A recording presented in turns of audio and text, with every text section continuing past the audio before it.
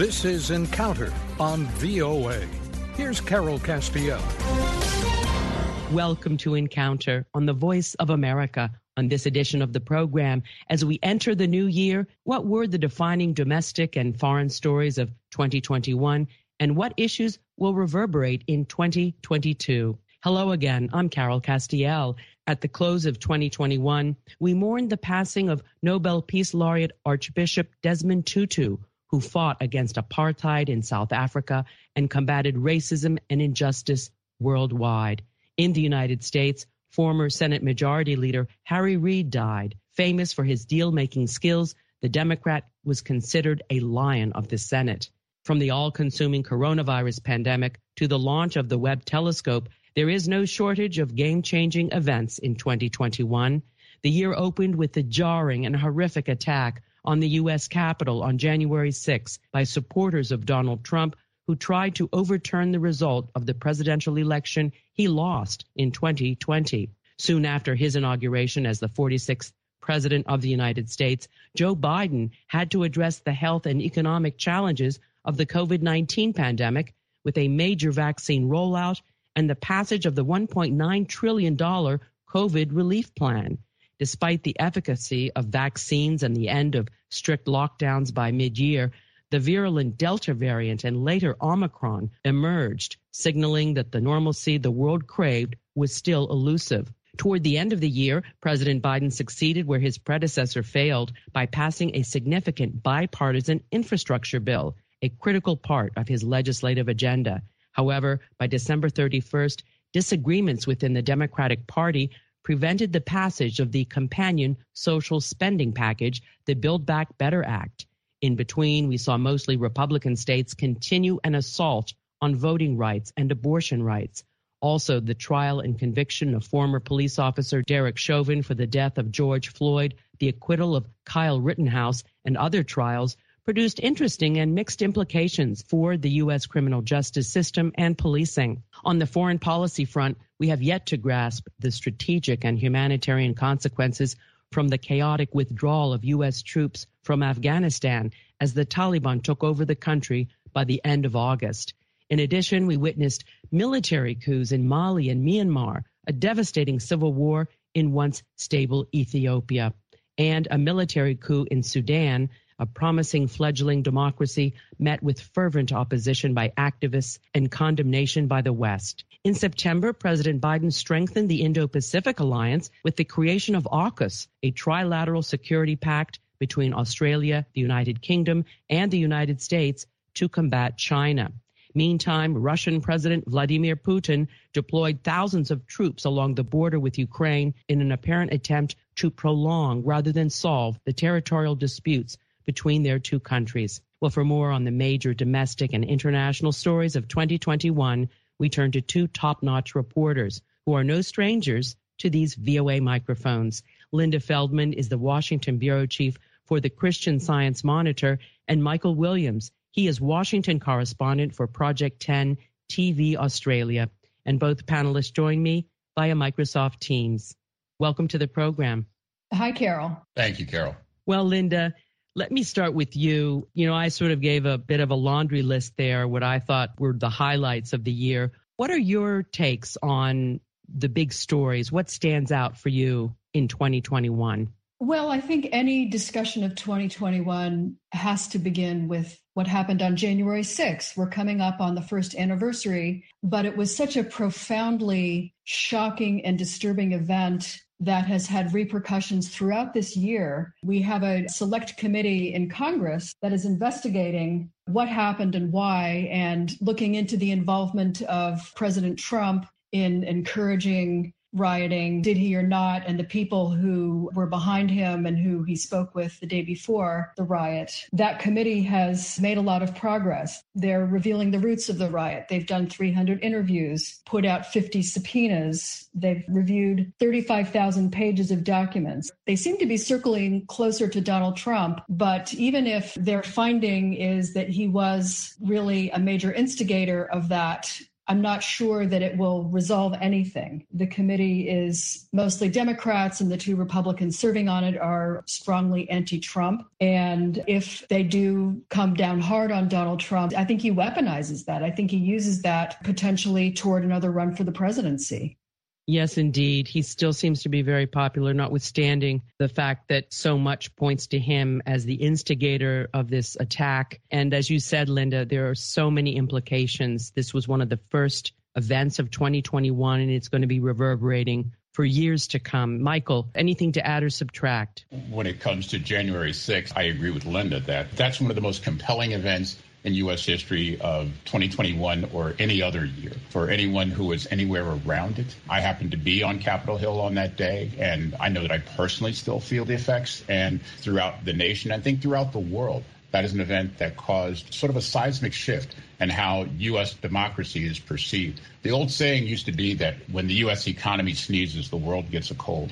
And I think you can adjust that metaphor to say that the U.S. democracy is sick now, and the rest of the world is feeling the symptoms. A number of the events that you mentioned, where authoritarianism is on the rise throughout the world, I think are exacerbated by the events of January 6th, where we have unsettled populace coming to the defense of authoritarian leaders. And this is, as Linda said, even if the January 6th committee does its work, and it is doing its work by issuing subpoenas and bringing events to light that show the roots of how this whole thing happened. One of the worst things I think it's exposing is the fact that elected officials seem to be complicit in not only allowing it to happen, but encouraging it to happen. And when you have that sort of, I would say, rot in your political system, it's not a political process that's necessarily going to cure it. And I'm not sure what that solution is, but I think that political process is going to expose it. But how do you cure it? How do you reintegrate the two sides of America? That is unclear. So I do think that events of January 6th have obviously tremendous domestic implications for the United States, but there are global implications as well as to how democracy will fare in 2022 and beyond. Well, those are excellent points. Well, back to you, Linda Feldmann, and sort of to put a bookend on this horrific event, as we saw 2021 come to a close, we saw perhaps the quintessential autocrat that is Russian President Vladimir Putin threatening its neighbor, Ukraine, having already annexed illegally Crimea and troops along the border, stirring up conflict in eastern Ukraine, notwithstanding a conversation he and President Biden had at the end of the year. This is a very ominous development. Absolutely. And as you know, I've spent a lot of time in Russia back in the day when it was the Soviet Union. And I do know that if Putin were to decide to invade Ukraine, which I'm far from certain he will actually do, I think there might be initially a rally around the flag effect, get people excited in Russia, because they do see Ukraine as part of Greater Russia and ancient Kievan Rus, sort of the birthplace of Russia. But when body bags start to come back to Russia of young men dying in another country, even if it's a country they believe is kind of theirs, I think that could quickly go south on Putin. And I'm far from certain that he will actually do this. This is a manufactured crisis. I think he's trying to make a point. I think he's trying to frighten NATO, frighten the United States, and intimidate Ukraine into not joining NATO. Ukraine very much wants to be affiliated with the West, whether formally or informally. If they were actually a member of NATO, they would get that kind of protection where an attack against one is an attack against all. But I think the greater possibility is that Ukraine becomes like Finland, where it's kind of a neutral territory between the two. That might be the best possible outcome, because if Putin wants Biden to give him assurances that Ukraine will not join NATO, that's not Biden's call. Now, Biden has said that he won't send American troops to that part of the world. We've just pulled out of Afghanistan in the messiest of fashions. He's not about to send large numbers of Americans overseas again anytime soon, but he has pledged more economic sanctions. And as much as that might sound kind of weak, American sanctions against Russia really did have a devastating impact on the country. And I think Putin must be thinking twice before he really actually goes ahead and uses those 70,000 troops on the border with Ukraine and sends them in there. Therefore, I'm not sure it happens, but we can't look away. We have to look at this very carefully.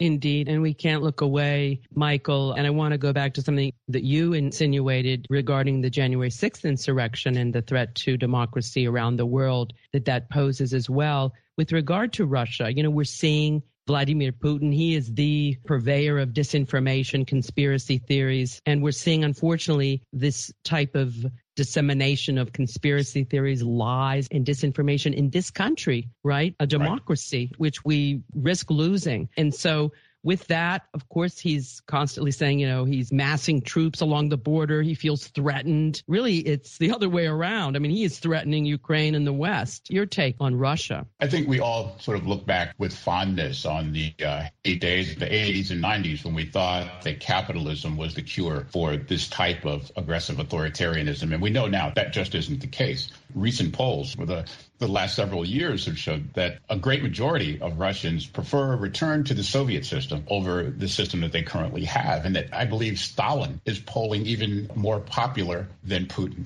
This idea that uncertain times create this desire for people to go to someone who can offer certainty. And strongman leaders offer just that, a sense of certainty, not freedom, not advancement, but certainty. And that seems to be what people are craving right now. And I agree with Linda that I think what Putin mostly is doing is testing. He's testing the West. He's testing the United States because the West is in its own period of uncertainty about what it can do, what it can rally its citizens to do, what it can actually use its military strength for. Having built all this military strength in the post-war era, how do you actually use it to enforce a sense of order, much less justice or any type of fairness that you would want to see in the world? How do you do that? Putin can sense that. He senses weakness and uncertainty like a wolf. And, going forward, into this year, you're going to see the same thing with China. I think there's a real parallel, although you don't see the massing of troops necessarily against Taiwan. There's an even louder drumbeat than ever for China about Taiwan. And there's this testing of Western resolve, of China's desire to reclaim this part of itself as it sees, this rightfully as a part of China. Russia feels the same way about Ukraine. So both of these powers are going to be testing, probing for weakness, and then making decisions based on the type of resolve that the West shows. It's a very, very difficult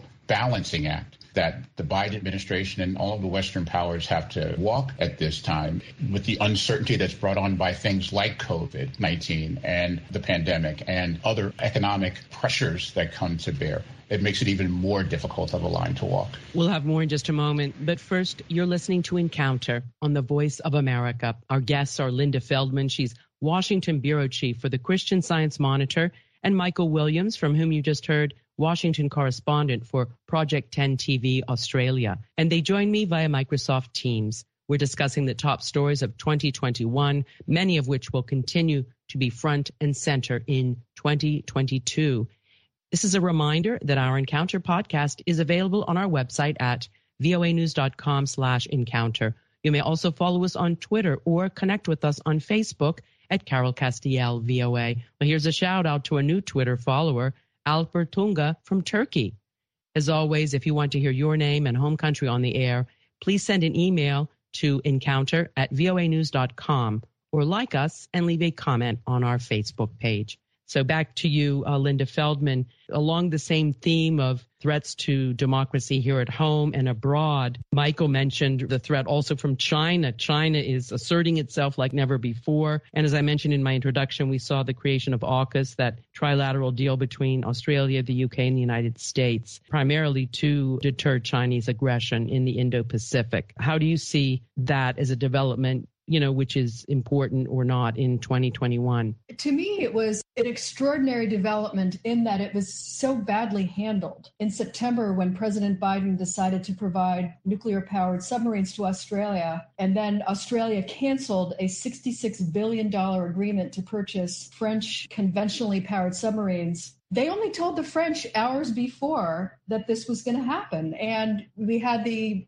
unprecedented circumstance of France withdrawing its ambassador to the U.S. and summoning him home. France is our oldest ally. This has never happened before. And you just have to wonder, we're in the first year of the Biden presidency. Joe Biden promised to bring his A game and the A-list team of advisors to the table. and to the task. And you have to just wonder, how could this have possibly happened? Seriously, even if that was the right decision to create this new alliance to fight China, I'm almost speechless. Yes, no, that's a very good point. I'm glad you brought that up, Michael, because as Linda said, it was a diplomatic disaster, which was papered over afterwards. But how do you see it from the Australian perspective, since you were working for Australia TV? Well, I think for Australia, it sort of moves them potentially into the big leagues. I mean, there are currently, I believe, 7 countries that have nuclear-powered submarines, and Australia would be the 8th. Now, given the complexity of this technology and working it into a current operating military, you're not likely to see a nuclear-powered Australian sub for another 20 years. That being said, it still moves Australia into being a significant player when it comes to blunting Chinese influence in the Pacific. And this is what the deal was all about. And I agree with Linda. It was so incredibly poorly handled. I don't know if it's an international reference, but it reminds me of season 1 of The West Wing, where you have this White House that has all good intentions and just absolute chaos and no sense of communication. You would think that, again, Biden, with the years of experience that he has and so many people that he brought into his team with the level of competency, you would see something different. That being said, I think the result was the right thing to do, because left unchecked, Chinese influence will grow, and it will, I think, would grow to the point where conflict would be inevitable. So it was the right thing to do, but almost certainly the wrong way to do it. Hopefully any type of deal like this can be handled in a much less chaotic fashion than AUKUS was handled. Exactly. Well, speaking of chaotic, another issue that comes to mind is the U.S. withdrawal from Afghanistan. It might have been the right thing to do, maybe at the wrong time. That's up for discussion, Linda Feldmann, but it was certainly chaotic, and others would even describe it in less charitable terms. It was an imperative for Biden domestically. He promised that we would withdraw. At the same time, he was following up on a very flawed deal that the Trump administration had entered into with the Taliban, leaving out the Afghan government, setting artificial deadlines. How will that U.S. withdrawal from Afghanistan reverberate in 2022? Well, it made Joe Biden look weak and incompetent, and that is not a good look on the world stage, whether you're dealing with Afghanistan itself or Russia or China or any other part of the world. I mean, even in the Sahel region of Africa, you're seeing these insurgencies, Islamic insurgencies, that analysts believe are in part inspired by the success of the Taliban in Afghanistan to get the United States to finally leave, and within hours, it seemed, to take over the country. So the messy withdrawal from Afghanistan was tragic in and of itself, lost lives, Afghans who had loyally served American troops left behind. I mean, many got out, there's no doubt about that, and are being resettled in the West and other countries. But the tragedy of Afghanistan continues, both in the country and in terms of the damage to the American image around the world.